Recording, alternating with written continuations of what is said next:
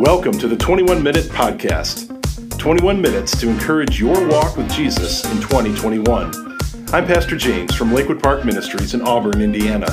And this podcast is all about helping you connect to Jesus from where you are to who He is.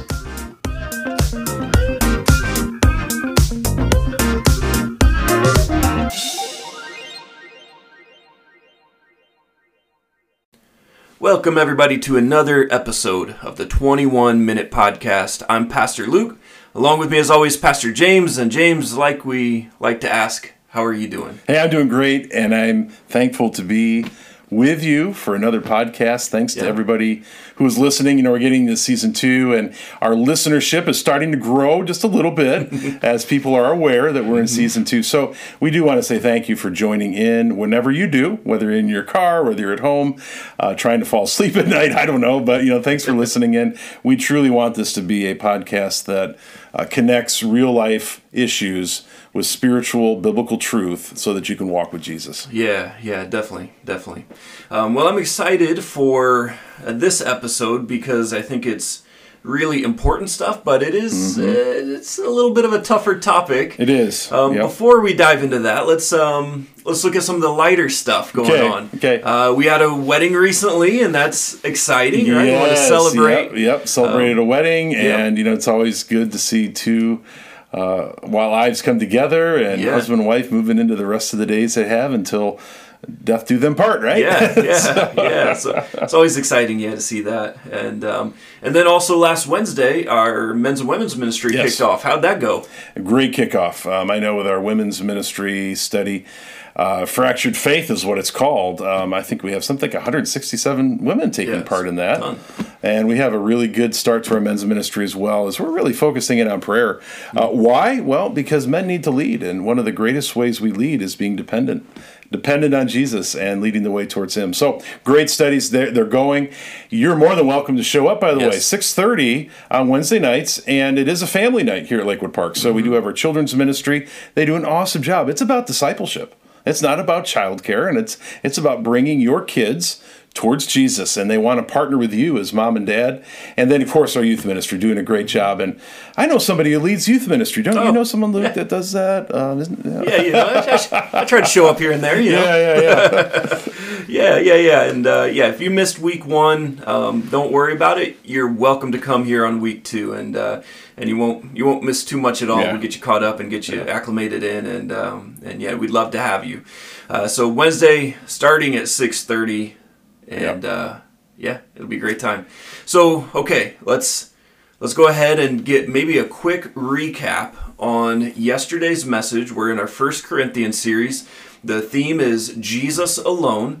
And maybe you could hit us with just the big picture idea and some of the key points from your message to bring it back to the forefront of our minds. And then maybe we'll start grappling with some of the more, just some relevant questions that come from this passage that you weren't able to talk about in your message. Yeah. So chapter 5 is a difficult chapter in the book of 1 Corinthians. It's dealing with sexual morality.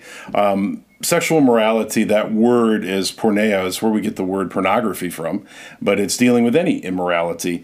And Paul wanted to call this out really, really directly. He doesn't really hold a lot back. He said, it is actually reported in verse 1 that there's sexual immorality among you. And the specific he does go into, and that was a man who, for whatever the context, we don't really know a lot about it, but apparently was living with his stepmom, and in Roman law, even at that time, did not allow that. If I know we think of how licentious Roman law was, but it didn't even allow for that. And so he is really, really broken over this happening. But maybe even more so than that is that it says in verse 2, "And you are arrogant." So he's really, really broken that the church wasn't calling this out, that the church was not dealing with this. And so he essentially says, you must deal with it. Yeah. And I guess I also want to say, as we talk today, that there is really breakthroughs of grace in all of this. Chapter 5, there's breakthroughs of the joy of embracing the new life. In fact, old to new, taking that old and saying, I don't want it, casting it away, and then embracing the new nature in Christ, because we are new in Christ, and we can live victoriously. Amen. And there's glimpses of that all through a really difficult chapter. Yeah, that's a good word. Sin is not dealt with through moralism, but through the grace of Jesus Christ. Amen. That saves us and transforms us. That's great stuff. So this is, a situation that was happening in the first century city of Corinth. Mm-hmm. Well, I suppose it probably doesn't have too much relevance for us today, right? This kind of thing. Well, maybe the human heart is going to be the same, no matter the context, no matter the time. Yeah, we've got a knack for devising evil, don't we? Jeremiah 17:9, the heart is deceitfully wicked, who could know it, right? Yeah. So in light of that maybe this topic is still for us today, maybe you could touch on just the sexualization of our current culture and the impact that that's having on the church. Sure. I mean, I think we've lost a healthy perspective. I know we've lost a healthy perspective on what the Lord created sexuality to be. And it's a beautiful expression between a husband and wife in marriage. It's meant to be there. It's a beautiful thing. It's not just meant for procreation and the cultural mandate, of expanding and seeing the world be filled. It's truly about what he would also want us to say is this husband and wife to enjoy knowing each other. And so it's a beautiful thing. Mm-hmm. But man, like everything that sin does, it perverts and mars and destroys. Mm-hmm. It deceives. Where you think you're finding satisfaction, and that satisfaction quickly evaporates into consequences. And I think that's what we find in the church today. There's a lot of consequences over sexual immorality. It is not meant to be twisted and marred and taken and used and abused, but we're seeing that. And so without doubt, we don't have to think too hard on how that's unfortunately plaguing the church today. Yeah, definitely. The prevalence and the pervasiveness of pornography in our highly technological age is something that I think everybody is aware of. I think it's easy to want to maybe turn our eyes from how deep a grip it has in a lot of people's lives, and not just that. That's just an expression of what you said, that our human heart and our human sin condition, and goodness, this chapter speaks into that for sure. So Paul says here, in light of this situation and what's going on, it shouldn't be tolerated by the church. And he says, let him, this man committing the sin, be removed from among you. Yes. That sounds harsh to me, James. Perhaps you could help us understand, what are the steps of the church in church discipline, and how have you seen it done well in your years as in pastoral ministry, and how have you seen it maybe done in a damaging way? Yeah, this whole thought here, and Paul gets into some ecclesiology of how the church is to function. So ecclesiology is talking about the church, and so how is the church to function? This is a God-given grace, I believe, in this area of discipline. It is with the goal of restoration. And I think one of the biggest problems we have when we think of church discipline is that we view it through the lens of punishment. Yeah. Now, I want to say that there could be consequences, right? And that consequence could be punishment, but what that is always designed to do is to drive the sinner back to grace, is to drive the sinner back to reconciliation. And so the whole process of church discipline is that we want to see a broken sinner restored in their walk with Jesus Christ. Yeah. So if you keep that in the center of your framework and the motivation of why, church discipline really is a beautiful thing that God has given to his church to help each other to grow in Jesus. It's about discipleship at the end of the day, really. Yeah. And, I'm thinking of Hebrews chapter 12 that talks about discipline comes when you're treated as sons. Yes. And I discipline my boys. Yes. Because they need that correction to live a healthy life. Out of love for them, I want to see them not continue on in patterns of life that will bring hurt and pain and agony into them. I want to bring structure and I want to bring correction in such a way that helps them to enjoy it and thrive in life. And it's the same thing, that the same intention for church discipline. We don't want to just ignore people or be unkind for the sake of being unkind, or punish in some kind of we're better than you posture. We want to see them thrive in the life of Christ, and so church discipline seeks to do that. And how unloving would it be? Yeah. To leave somebody in a state of wandering away in sin. Yeah. So it is truly about love. Yeah. And so when I think of Matthew 18 as an example, because he says, be removed among you. Now, can I make a couple comments here? Yeah. In chapter 5, this man is not seeking to be repentant. That, for all indications, the original wording, the language that you can go back to and really look at, this man was arrogantly, boldly sinning. Yeah. He did not have a desire to repent. And I think that's a key thing when we talk about church discipline. Our goal is repentance. Our goal is reconciliation. And we know that progression in Matthew 18, that if somebody has sinned against you, you go to them. And I think I would say if somebody is in sin in general and you recognize that, that's an offense against the whole church, you go to them. If they do not listen, you bring one or two witnesses, and they are to be neutral. And I want to say this isn't meant to be the posse, right? This isn't meant to say you've wronged me and now I've got my heavies behind me that are going to make you feel it. These are probably, if I could put it in the context of Matthew 18, spiritual leaders in the church. So we're talking about elders, we're talking about pastors to go and to listen, almost in a mediatorial way, to understand what's going on. And to plead to the man or the woman, whoever it is, or group, please repent and move beyond this sin and move away from it, move towards Christ. And then, of course, in Matthew 18, the last step of the three is to take them to the church body. And I know that this is probably one a lot of people struggle with. What does that mean? Well, it says clearly, and Jesus said this in Matthew 18, that if they do not repent, treat them like a Gentile or a tax collector. Now, sometimes that might evoke in your thinking like excommunication, and when you see them, you shun them and turn, in the grocery store, like, no, there they are, and you quickly go the other direction. That's not at all what's being talked about. How would you treat a Gentile or a tax collector? You would love them because they need to know the gospel. And I think ultimately in this, while we can't see a heart, we have to wonder if they're not willing to repent, keep bringing them back towards Christ. Yeah. And so you want them, you love them, you care for them. Now, that might mean consequences, like they can't be a member of the church anymore for that time because they're blatantly sinning. They don't want to repent. But it's always with the hope of, when you see them, hey, I love you. I'm praying for you. I just want you to come back to Christ. So that really is what happens in the progression. But can I add this one thing in?